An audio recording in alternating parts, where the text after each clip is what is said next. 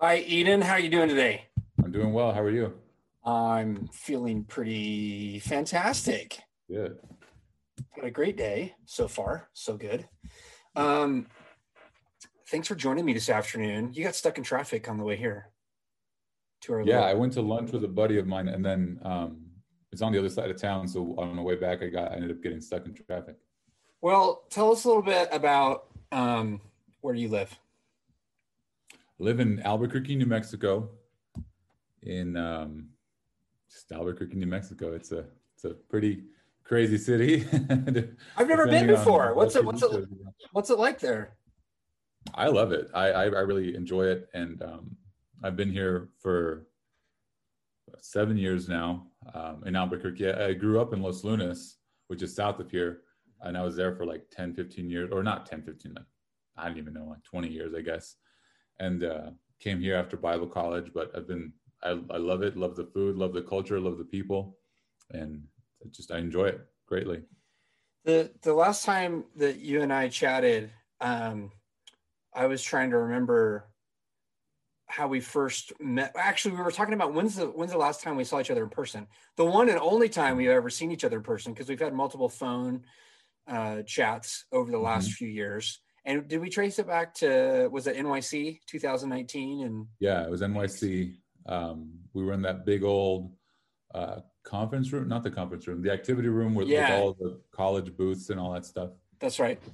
Um, but our conversation started at least I think a couple years before that, and I was Mhm. trying to remember how I got onto your trail, like who shared your name with me, and then I ended up in calling you, and I was running some ideas by you and learning from you about young adult ministry, which brings us to Yeah. today. But who do you think it is we have to blame that you and I are becoming friends? I think Jordan West Okay, that's is, fair. is the We'll culprit. we'll throw the shade and lay the blame at her doorstep. Yeah, Jordan, we Yeah, got your she's number. connected. She's connected everywhere. And you guys are part of the same church together. Yeah, we're on staff together at Heights First Church. Awesome. In Albuquerque. Yes. Yeah. And what's your role at the church there? So I'm the currently the outreach pastor and kind of serving in an associate role. So just anything that's needed around the church. But my main focus is outreach, getting people in the church outside of the building and getting engaged with community stuff, community outreach, community activities, that kind of thing. Cool. So, I mean, COVID's kind of put a kibosh on a lot of that stuff. Mhm. What's one project you're working now on right now with that role, engaging the community? So we have two things that we've been working on, and during COVID is actually when we were able to get these things taken off. Surprisingly, was Hmm. the first one is there's a school in our immediate like 1 mile circumference of the building, a high school that I've been reaching out to the schools for 3 years, trying to get a foot in the door in one way or the other. And during COVID, this school finally decided to allow us in and allow us to just say hi and engage with them. And so we've been, building up a relationship with them, giving them, Christmas gifts for the work they've been doing and donuts and they've Sweet. invited us to be on their teacher appreciation committee.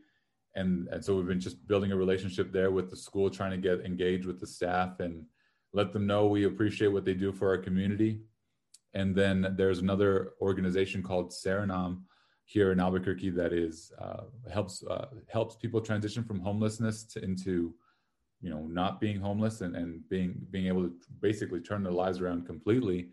And so we've just been working on a few projects with them, helping them with their buildings and their, what do you call them, their yards, kind of, not their courtyards. Mhm. We've redone their courtyard, and we have another project coming up in the next few weeks again with them. And that's just the two main projects that we've been working on. There's a few other things that we've been building on, but they're just a little bit out of reach right now. They're just they require a little bit too much, and so we've just been trying to ease back a little bit on those things.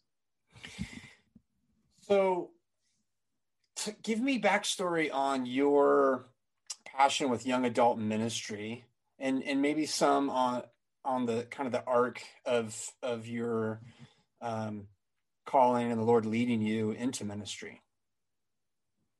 Okay, so young adults, it was kind of one of those things that, in every church, if you're a young adult that still goes to church, you're put into a position of leadership where you're now in charge of the young adults because you are a young adult. And right, you're qualified. It happened. Right. Yeah. You're qualified. As long as you're 18, you're qualified. And so I've always been connected with young adult ministry. But when I came to Heights, it was the first time where there was something actually there. The other churches that I had been at before, they wanted young adult stuff. They wanted young adult organizations built, and there just really wasn't anything there. But when I got to Heights, we actually had a group, and at the district-wide, we had things going for the young adults, but there was nothing specific. And so the NYI president, Jordan, asked me to come up with something, to do something for the young adults at the district level. And I thought it was going to be easy, or something that was already being worked on before, but it was not. It was, nobody had done anything before, and it was a brand new idea. And so I volunteered, not knowing what it was and realizing what it was, and then having to build something up from the ground up. And it's been rewarding knowing that we've actually been able to build something, and we found the niche of community, that really the key to everything is closeness with one another. And that's been, the most successful aspect of successful young adult ministry, in my own opinion, is just keeping a close community with the people that you are wanting to reach with, or wanting to engage with. Mm-hmm. It's to just have a relationship with them. But as far as my call to ministry, I was called into teen ministry, and just being within teen ministry, I've realized there's so much other stuff that can be done. But I still, my heart is still with teens, and working with kids and helping them understand the presence of God, helping them understand the Bible, helping them understand their own individual walks and their own lives. But with young adult ministry, they're just older teens, really. It's not too much different. They have jobs now, and they have, money and and responsibilities and stuff like that. And don't have to sign release waivers. Yeah, you don't have to sign release waivers. That was the biggest thing about the young adult conference that I was always surprised about. I was like, well, who signs what? And I was like, oh, they're all 18. We don't have to sign anything. Yeah, we don't have to sign anything. Describe what local young adult ministry looks like, and how that spills over into some of the awesome stuff that you've been doing on the district. So local, local, it's just being together. It's just finding time and finding ways to be together, get to know each other, tell each other what's going on, really focusing on life together, and building on that, and asking each other the hard questions and answering them, not shying away from difficult subjects, difficult topics. And so we before pre-COVID, as far as the young adults go, we would meet for Bible study on Tuesdays, and then one other night a week, we'd hang out just at someone's house, or we'd go to a restaurant and hang out. We'd go to a park, but we made it a habit of just getting deeply involved in each other's lives, not just showing up to things because it's available. It's really being friends with one another, depending on one another, leaning on one another, and calling for help if somebody needs something, or can you cover me for this? Yeah, I got you, kind of a thing. It's just really tight-knit community. And so in the young adult district kind of scenario, I realized that's what we need to do just in general, like for the district. Just those that want to show up, when they show up, let's just focus on community. Let's just focus on getting to know one another better and support each other, because I feel like a lot of what the church is lacking is support. A lot of young adults are lacking support from the church. And so I feel like it's our responsibility then to support one another, to build each other up, and to engage with each other, so that we can ask the questions that people are wanting to ask but can't seem to ask in the church setting, the big church, the sanctuary kind of a thing. I want to make it an environment to where we can ask each other things and engage with each other and challenge each other and really grow in that way. Yeah. Cool. That's what I found most rewarding and helpful, and what young adults in my local context are looking for with our church is, it's like they've got Bible studies to go to. They have worship services to be a part of. They want to connect doing real life, everyday stuff, building community with other young adults that are seeking to follow Christ. Yeah. And so it's encouraging for me to hear that I'm not crazy. It's not all about trying to host a Bible study or a young adult worship service and then trying to get young adults to come to something that I created because somebody else or I thought it was a good idea, but young adults are kind of like, meh. We've already got that. Like, can't we just go hiking together? Can't we just get together and watch a movie? Can't we, like, there's authentic Christian relationship that is fostered in the midst of just doing everyday things and activities just to be people together. And the last time you and I talked, you were sharing about what the district retreat. Well, maybe tell me if this is a more authentic way to say district retreat in your setting, is that you guys started doing a retreat that you invited other young adults on the district to be a part of. And it's kind of grown out of being a district retreat, but not because it's sponsored necessarily by the district, but because there are people in the network of Nazarene churches that are involved in young adult ministry getting together and creating a retreat that they're inviting young adults to. Is that pretty accurate? That's pretty accurate. Yeah. The bulk of our young adults on the district that show up to the event are young adults that are involved in the church, that are involved in their individual Nazarene churches in one way or the other. You know, they're a drummer in the church. They work with the kids. They work with the babies or they're janitors or whatever. There's some level of involvement with all the young adults that show up to this event. And the bulk of them, though, come from youth ministry. And so whenever we get together for teen camp, where all the young adults, you know, all the youth workers have such a tight-knit community because we're just there with each other and we like each other. And so we talk, we engage. And then, by the way, you know, we have this thing for young adults coming up in a couple of weeks. Invite your church friends, invite you invite the young adults in your church. And that has been more successful than any marketing thing we've ever done.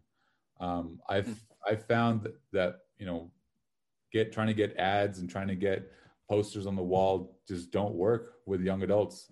It's all word of mouth. And if you can get somebody that's important in the building to say, hey, you young adult, you should go to this thing, they'll more likely go. More than if they see a poster, if they get an email, if they get an Instagram post, they're more likely to show up if somebody tells them to go. A one-on-one invite. Yeah, one-on-one invite. If they're personally invited, they're more likely to show up. Yep. Me too. That makes sense. Yeah. For sure. I mean, some of the other stuff can help, but it can sometimes just be a distraction and noise and suck time instead of like leveraging relationship. And I think you and I are the same mind at heart on this too, that it's not about how many, it's about how much genuine community can we actually create space for and cultivate.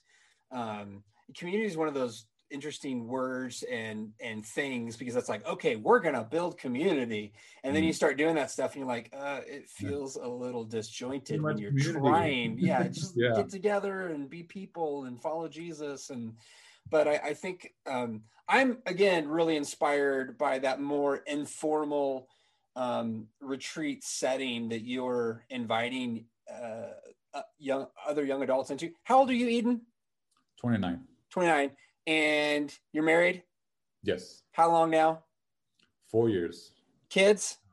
1. I have a 7-month-old little girl. Yeah. Oh, yeah. Pandemic baby. Yeah. No, that's really. Right. Right before it all hit. We're like, be one of those kids of like, you don't even remember, but there was this pandemic. Yeah. Yeah. Well, here you are as that upper end of millennial young adult hosting things for young adults, and myself as somebody in their 40s and as a Gen Xer, I'm coming to you to learn and to apply and want to know your thoughts and glean things from you. So here's my next question. Are there any like resources that you'd recommend for young adult ministry that you found helpful? To be a study or a series, maybe an app, a website, other examples that I put in the notes that we're sharing together, or something even better that you thought of? So I have, if anybody wants it, I have a template for if somebody wants to create a young adult retreat. I have that. It gives some resources, it gives some guidance, it gives some kind of steps of what to focus on, what to ignore. But as far as like, if somebody came to me and said, I want to start a young adult ministry in my church, what do I do? The very first thing I would say is take the young adults that are there, take them out to lunch.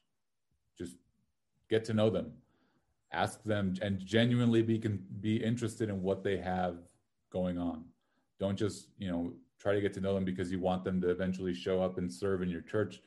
That's going to scare them off. If you want genuine young adult ministries to grow within your church, you have to have genuine interest in young adults, meaning you have to be okay with, again, the hard questions. I think that's one of the biggest things that most people ignore is young adults have questions that people don't want to answer because they're too much of this, they're too much of that, they're too ambiguous. Or there's not an easy answer for it.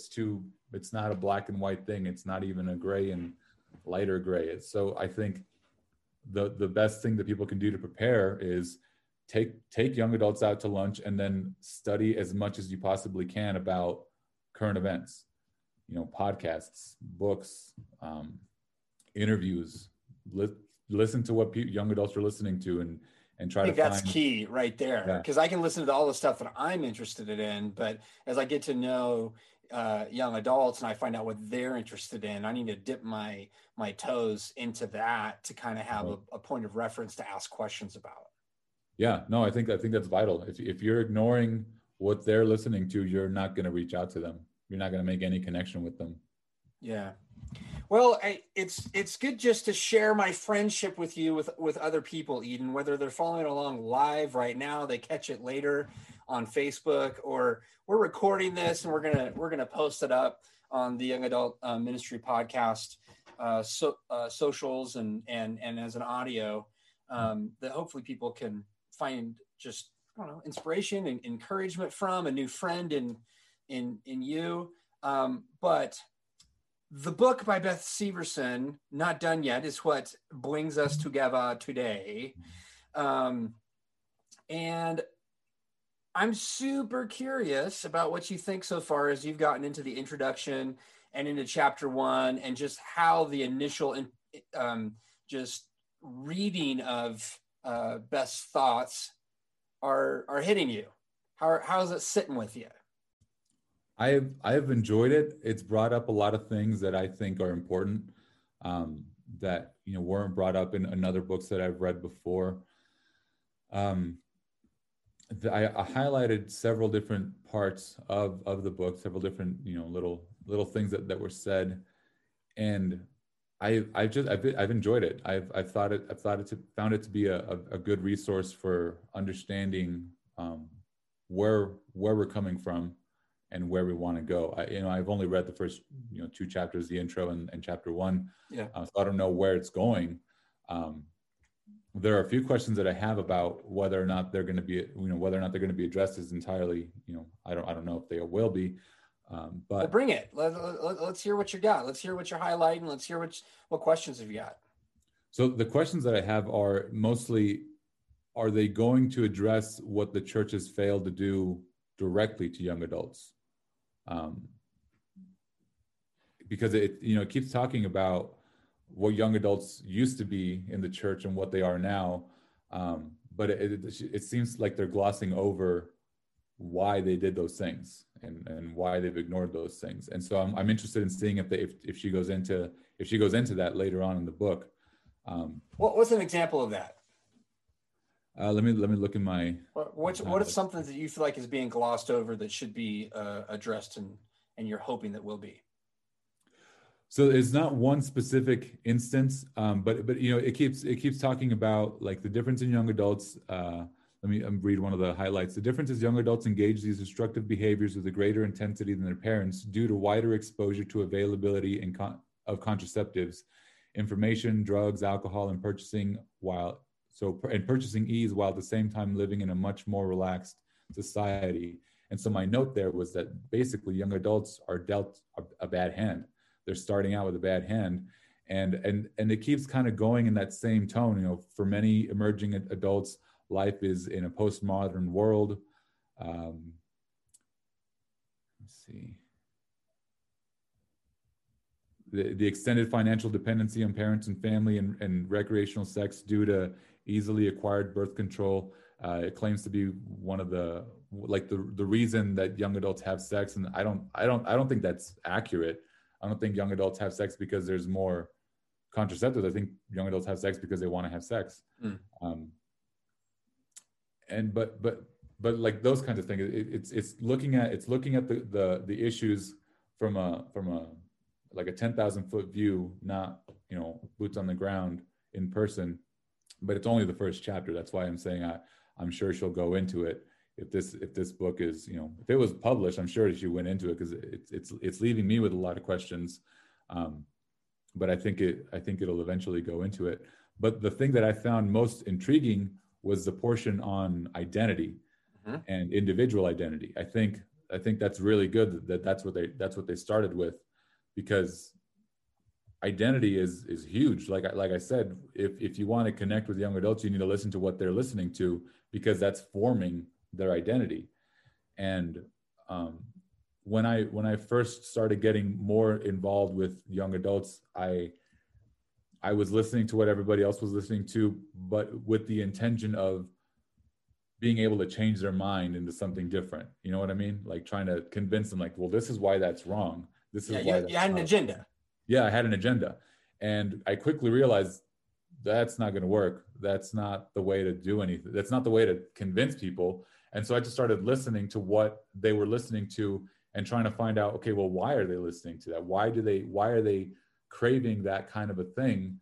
And I mean, that it takes more steps that way. You have to look at more things that way, read more books with that, and listen to more interviews. But I eventually, not that I have it figured out, but I've eventually realized young adults and everyone really, but just, you know, we're talking about young adults today. Young adults want to find their identity because they have been told what they're supposed to believe, and they're just supposed to believe it.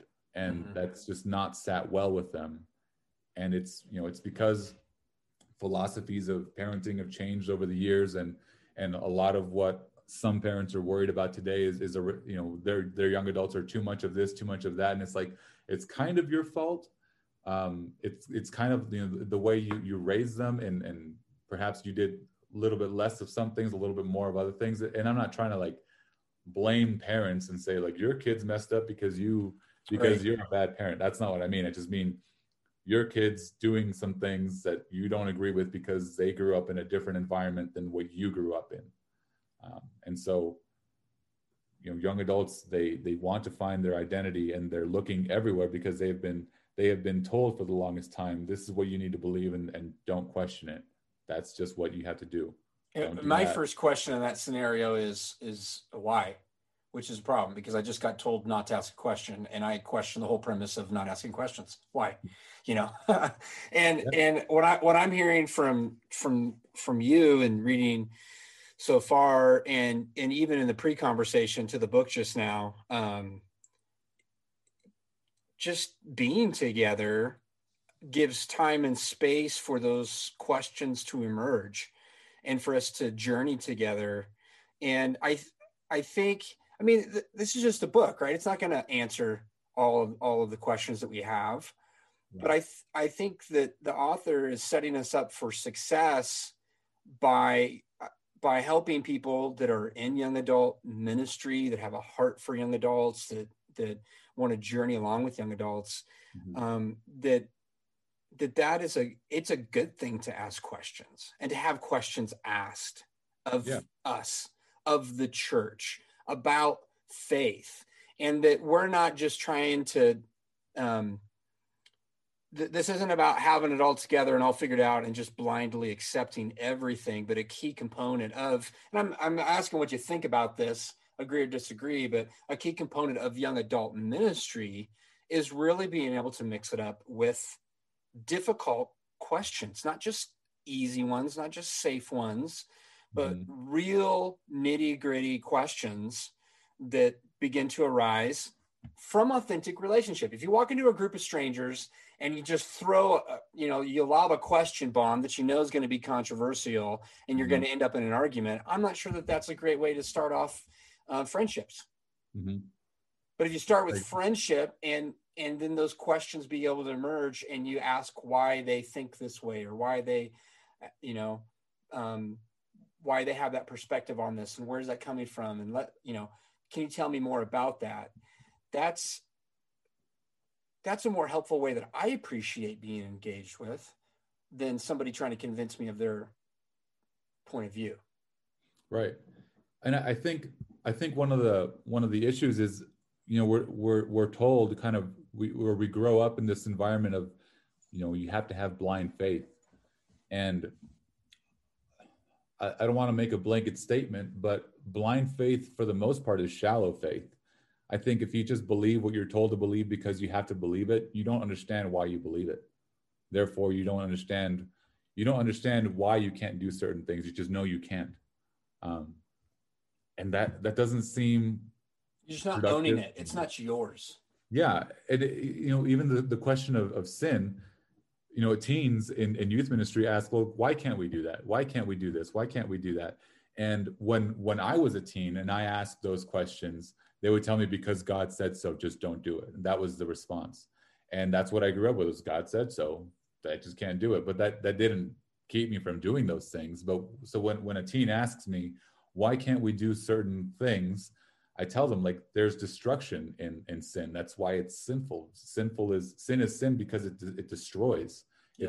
It's not that God's just being picky. He's like, oh, I'm going to be annoyed by this sin today. It's no, sin is destructive. Sin is damaging.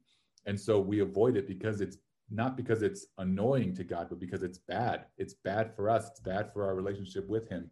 And so the same with young adults, or with anybody really that's questioning their faith. If you want to understand your faith, you have to know why God says certain things, why God doesn't say certain things, why God, engages with people in a specific way, rather than just saying, okay, well, I'm told that if I pray this hard, eventually I'll be healed from this thing. And then they spend their whole life praying and they're never healed, or they never find clarity. They never find peace because they never learned what it meant to engage with God. They never learned what it meant to avoid sin, or to avoid the world, or whatever. They just kind of been forced to believe what they have to believe in. And I know that it's because it's easier to control people that way. And from a pastoral perspective, if I have a group of people and it's my responsibility to keep them from getting in danger, I will just tell them, danger is danger because it's danger. Don't go over there. That's easier to do that. And so you scare them into the pews, you corral them, and you scare them into this little tight-knit circle. But eventually what could happen is, if something happens to the leader, then you have this flock of people that's just scared. They don't understand why they're scared. They just know that they're scared. Whereas if I, as a leader, teach them, this is why you avoid this. This is why you don't go running in that direction. This is why the wolves are bad. Then we have more people within the flock that are able to tell the others, like, hey, don't go in that direction. And so it's not just one person's responsibility, but it's multiple people's responsibility. And we're all holding each other accountable. We all have that community that we're working together to move forward, rather than, just the one pastor and his flock, and he scares them into never sinning. But I mean, I've grown up in the church long enough to know the pastor says one thing, the congregation does another thing, but on Sunday mornings, they don't talk about what they did Monday through Saturday. Yeah. Like, let's just pretend we didn't do any of that stuff. And that's a waste of time. That's just a waste of a life to spend it that way. Well, I get the vibe from Beth as the author in our book here, Not Done Yet, that the invitation is into community, to foster community that welcomes those questions, that welcomes the person and the young adult at wherever they're at in the journey. If they've grown up in the church and they're far from God, will they feel at home in young adult ministry because there's a place for their questions and their concerns, their cynicism. If they're new to faith, or just kind of exploring faith in Christ, is our approach towards young adult ministry a place where that person exploring faith, that person that's new to Christ, is going to be able to ask questions. So that's I think we get that in the introduction and in the chapter. What other highlights do you have in your reading? What other stuff popped out to you and you thought, oh, this is pretty good, or I'm not sure about that? Let me look.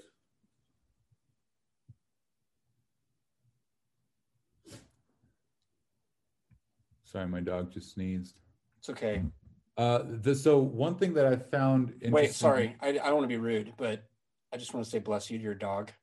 Because I mean, I felt accountable now that you told me that. Yeah, okay. No, I'm not telling you to bless your dog. I'm saying that I wanted to. Never mind. I don't. The other day I was in the doctor's office and somebody sneezed, and then somebody kind of looked around like, "Who's gonna say it?" And I'm just like in my phone, and they're like, "Bless you." Like, okay, fine, I'll do it if you totally off track. I must. Yeah, that's right. Right. Well, I will feel blessed if you share some highlights with me, Eden.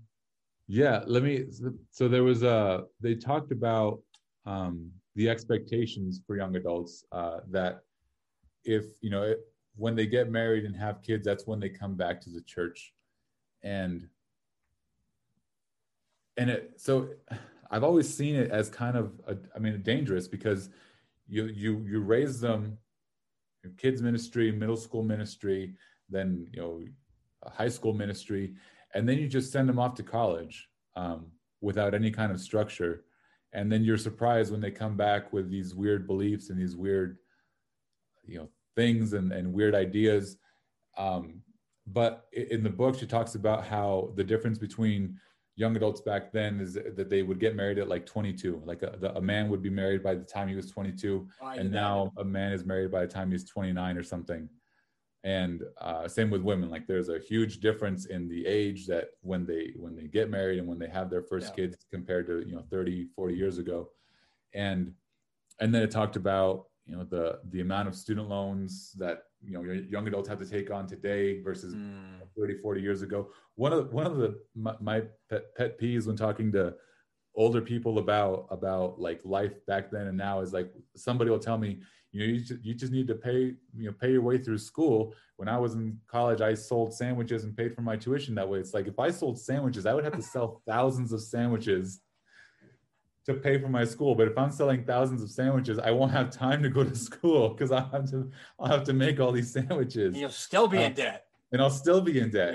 So it's a whole different world today for young adults than it was back then. But we're still holding young adults to the same standard of, when are you going to come back to church? When are you going to get married and have kids? And my wife and I just had our first kid, and everybody's asking us, when are you having the second one? It's like, we might not have the second one.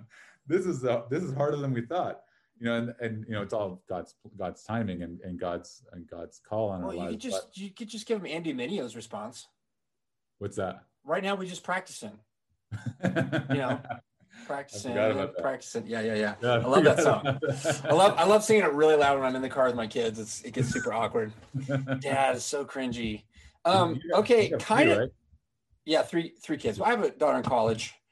I'm about to go to. We're going to do a college visit at a different school for my son on tomorrow. Actually invited his mom. It's COVID. You can only take one parent. Who does he invite? His mom. Right.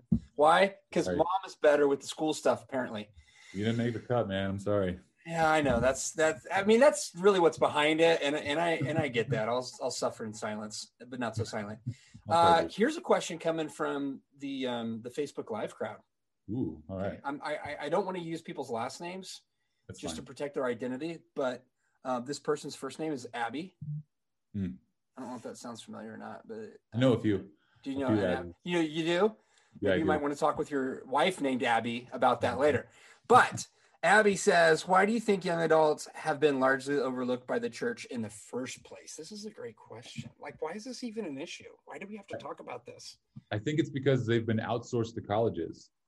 The responsibility of young adults, like it's college's problem now, and so they've just been handed off to the Nazarene school that they send their kids to.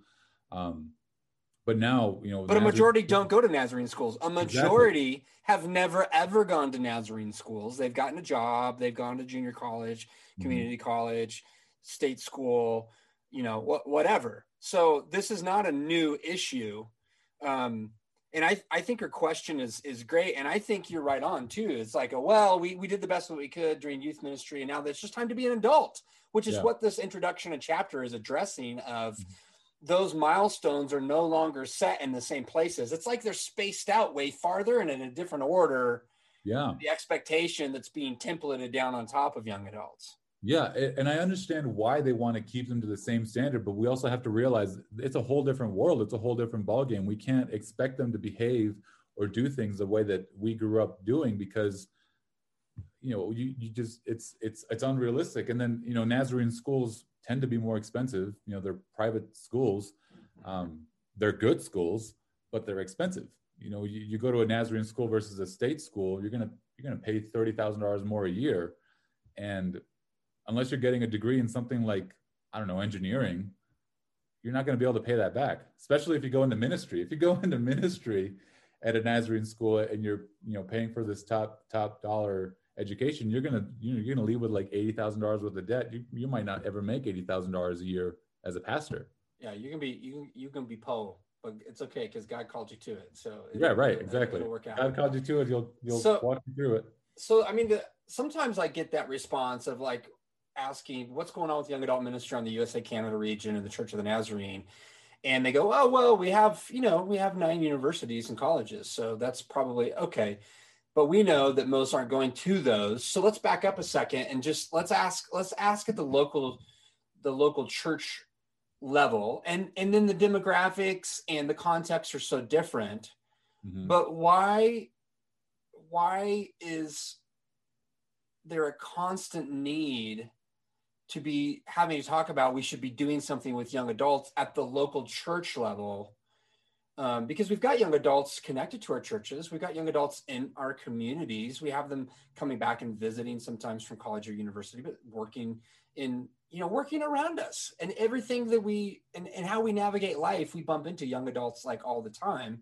But at the local church, the local Nazarene church specifically, why is it such a challenge to have an ongoing type of focus and ministry with young adults, do you think? I think because there's just such a distance between the older generation and the younger generation. I think if churches really want to grow in that direction, they need to commingle. It shouldn't just be young adults hanging out with young adults. It should be senior adults hanging out with young adults, and kids hanging out with the teens, and teens hanging out with young adults. Like we should all be. It shouldn't be sectioned. It shouldn't be. You go to your section of the church building, and we're going to go to our section, and you're going to the silos sing your songs. Yeah. I think it's damaging. I think that's a toxic thing to have in community, is that level of separation.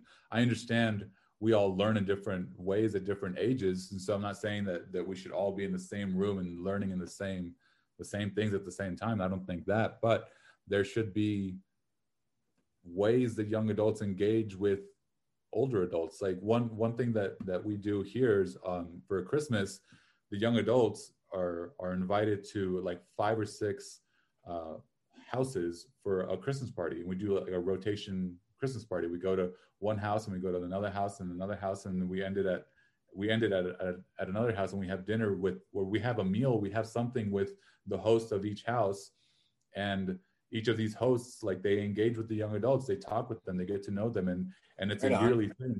We didn't do it for COVID, but we have those kinds of events happen regularly, and it's to close the gap between the older generation and the young adult generation, and then the teens.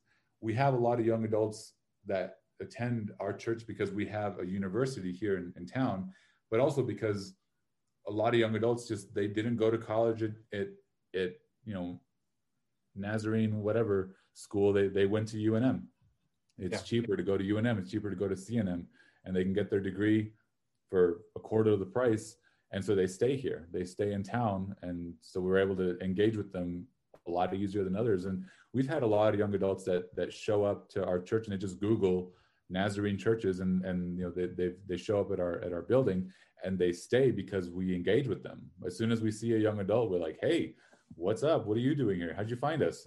Right. And we've had just a lot of success with that. We've had a lot of people just show up and stay because we invite them into our community. It's not just like, hey, thanks for coming to Sunday morning, and here's how many more services we have, and here's how you can volunteer, and here's how you can do this and that. It's like, no, welcome.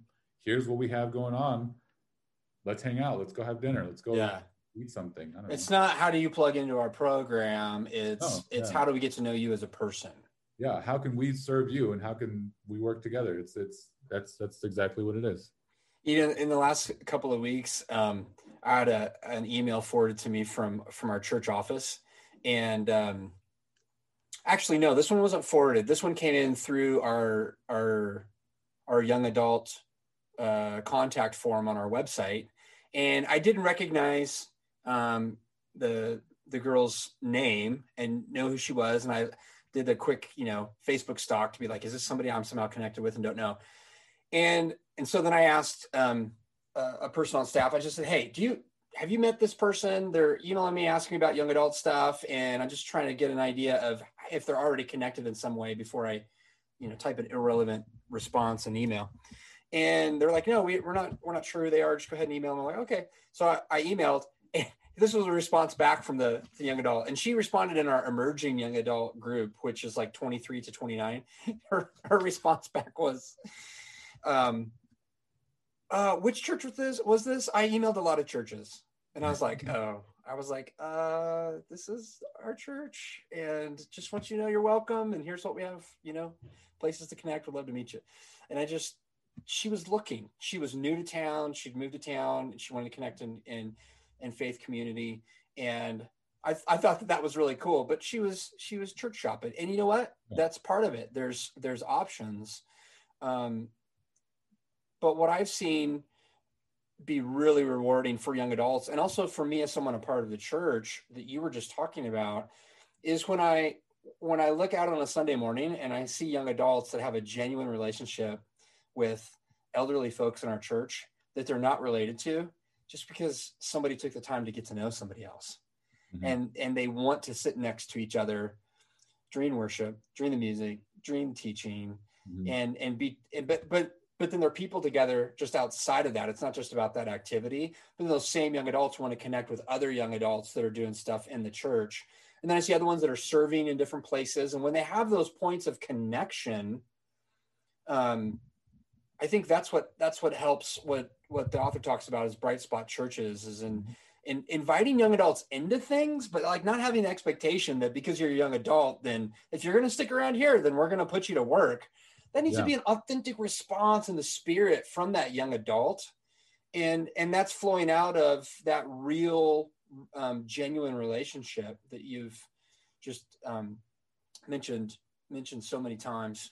Yeah. And then one other thing is if you invite young adults into your church and you invite them onto any kind of volunteer thing, or any kind of, involvement, the author was talking about it a little bit. And there was another book that I read, I can't remember the title of it, but it talked about letting them fail quickly, like letting them mess up, letting them make the mistakes that they need to make without like, oh, you messed up like that. Give me the keys. You're done. You're not gonna serve here anymore. You sang the weirdest song ever, or you showed up in, a t-shirt and shorts. Like, that's, I did. Let them make the mistakes that they need to make. And then just include them. They're not going to look like you. You can't expect them to look like you. They're entirely different generations, entirely different cultures. And it's okay. Yeah. It's okay. Yeah, it is. Eden, we had one other question that came through. And And I wanted to ask you if you had another highlight that you wanted to share before we got off here. I appreciate you taking time this afternoon. I'm kind of feeling spoiled that being states apart, yet we're still in the same time zone for this one. Yeah. But just want to honor your time together here. Here's the question that came in. How do you go from enjoying community with other ministry-minded young adults to gathering and attracting new young adults, maybe even non-believers, into community? What do you think about that? So how do we? So you've got a gathering of young adults that are authentically connecting together in the church. Okay, they're all, you know, like they love Jesus, they're following the Lord, they're part of the church. Great. Now, how do you get that to move from just being that to inviting young adults that aren't believers yet into that community setting and to be a part of the church? Like what are your thoughts around what that looks like?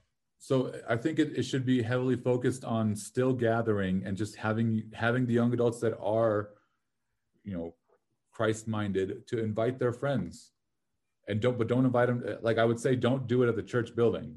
Meet somewhere else. Go literally anywhere else. Like go be the church someplace else, even. Like go be the church someplace else. Yeah, weird stuff. And don't make it a a Bible study. Like, hey, we're gonna have dinner at whatever's house, and we're gonna have a quick Bible study. Then we're just gonna hang out. Like, no, just go hang out with young adults and have them invite their friends and just talk with them. Just hang out there. Don't be weird about it. Just hang out. Like right. It's not don't make it weird. Yeah, don't make it weird. That's what my son says to me all the time. Dad, you're making it weird. I'm sorry. I'm good at this. That's the one thing I'm good at, making it weird. Yeah, but I would say young adults have friends. They might not have a lot of friends, but they have friends that aren't Christians. Just hang out somewhere else other than the church building. Go do something else. Go play games. Go hiking. We've gone hiking with people that don't believe in God. Like we've done that kind of stuff. Like those are my favorite hikes. yeah. And then just have just develop new interests. Go to different things. It doesn't always have to be a group effort. If you like painting, take a painting class. And if there's young adults there, engage with them, talk with them. Yeah. Well, and I've told people too, they're like, I was in a clergy dialogue for the Northwest with the Nazarene Church in a Zoom meeting a couple weeks ago. And, somebody was like, well, what if you don't have young adults a part of your church? I'm like, do you eat at restaurants? Do you go to coffee shops? Like, are there young adults that are just a part of the fabric of the community in which you live? And the chances are, however big or small the town is that you live in, there's young adults around you. But if I get so narrow-minded into thinking like we don't have any young adults in our church, go and be the church to young adults in a way that's life-giving and inviting by your lifestyle, not because you're trying to do something to them, not because you have an agenda, Yeah, we're fortunate that we have young adults, kind of pumped into our church. But if I was at a church that had no young adults at all in the congregation, I would set up shop at coffee shops, and I would even like there was one thing that we were doing here with some friends that was it wasn't part of the church. It was just something that Christian friends were doing. It was called the Doubters Club, where we just would meet with people that didn't believe the same way we believed, and we just engage with them. We just talk with them and get to know each other. And the whole point of it was, let's just talk. And it was, the Doubters Club was founded through a Christian, but the intention of it was just meet with people that don't have your same beliefs and talk with them. It's okay to doubt. It's okay Bring to doubt. Bring your doubts. Yeah. Let's do it. Yeah, and if you're worried about being asked a question that you don't know the answer to, that's fine. Just tell them you don't know the answer and tell them we'll talk about it next week. And now you have another meeting for next week. Like that's just, if I was at a church that had no young adults and somebody said, let's start a young adult ministry, I wouldn't build some program or have some room that's like designed really cool and have lights. No, spend the money that you have, go to a coffee shop, go to a restaurant, and just try to engage with people there. Open up the conversation, like put up a sign, like, I don't know, let's talk about Jesus or something. Like just be there in the places where young adults are and just engage with them. Have a genuine interest with people. maybe don't say let's talk about Jesus, because that would probably just be weird. You're sitting in a coffee shop with a sign that says every time I come near their table, they always like start talking really loud about God. What's that all that about? Yeah. I mean, well, Eden, let's wrap this up with this. Give us one more quote from either the introduction or the chapter that you found super meaningful. Give us a thought about that, and then we'll call it good. So there was this one. Many young people I met at Burning Man were spiritual bricoleurs or do-it-yourselfers. They had a cut and paste approach to religion or spirituality, picking and choosing from a plethora of choices and resources to put together a spiritual life that worked for them. And that really stood out to me, because it makes sense that this generation would do that kind of a thing. And it's in my opinion, it's a result of not being able to ask the questions that they needed to ask and not getting the answers that they needed. And it's not that they were looking for the right answer. They were just looking for an answer that made sense. They weren't asking, they wanted to know something, and rather than hearing a genuine answer, they were just told, don't ask that. We don't talk about that. Or God says this, and God's word is very clear. It says it's bright and day, or night, bright as light, or whatever the quote is. Like it's in scripture. And I understand what they mean by that, but I also, like, I've read the Bible a few times. I have a master's degree in biblical exposition. Like, the Bible is clear about some things, but other things, it's like, you got to dig into it a little bit more. And if you don't have any of that knowledge, you're not going to be able to do it correctly. And most people that just kind of give these blanket statements about the Bible don't really understand what the Bible says in the first place. And so they end up giving these really vague answers, these really, really condemning answers to the questions that people have. And it's not just young adults, but that's the focus right now. We have to stop ignoring the questions that people are asking out of fear of, you shouldn't doubt, you shouldn't have any worries about your faith, you should just know for sure. Like, that could work, but it doesn't anymore. They're either gonna stay here a little bit longer and let you talk, or they're just gonna leave and go to Burning Man or find other ways to engage with their spirituality. Because young adults are spiritual. We have a desire, because we're humans. All of us have a desire to worship God. We are designed to worship God. Some people just don't know that they're designed to worship God, Yahweh. They just worship whatever. They worship their wallet. They worship their career. They worship their desires. They want to worship, and everybody has to worship, and everybody worships differently. Just some people worship God, and some people worship musicians. They worship their career. They worship the college they went to. They worship their community. Even the community can become an idol very easily if people don't take care of it. The church can become an idol. Oh, the church can very, very much become an idol. Yeah. No, it's good thought and reflection, Eden. And again, thanks for taking the time, man. I'm gonna close down the Facebook Live, but let's just stay on a little bit, and we'll chat this thing the rest of the way out for a couple minutes. And thanks for being our first reader guest on the Yamcast with Not Done Yet. It's awesome. I enjoyed it. Had a lot of fun.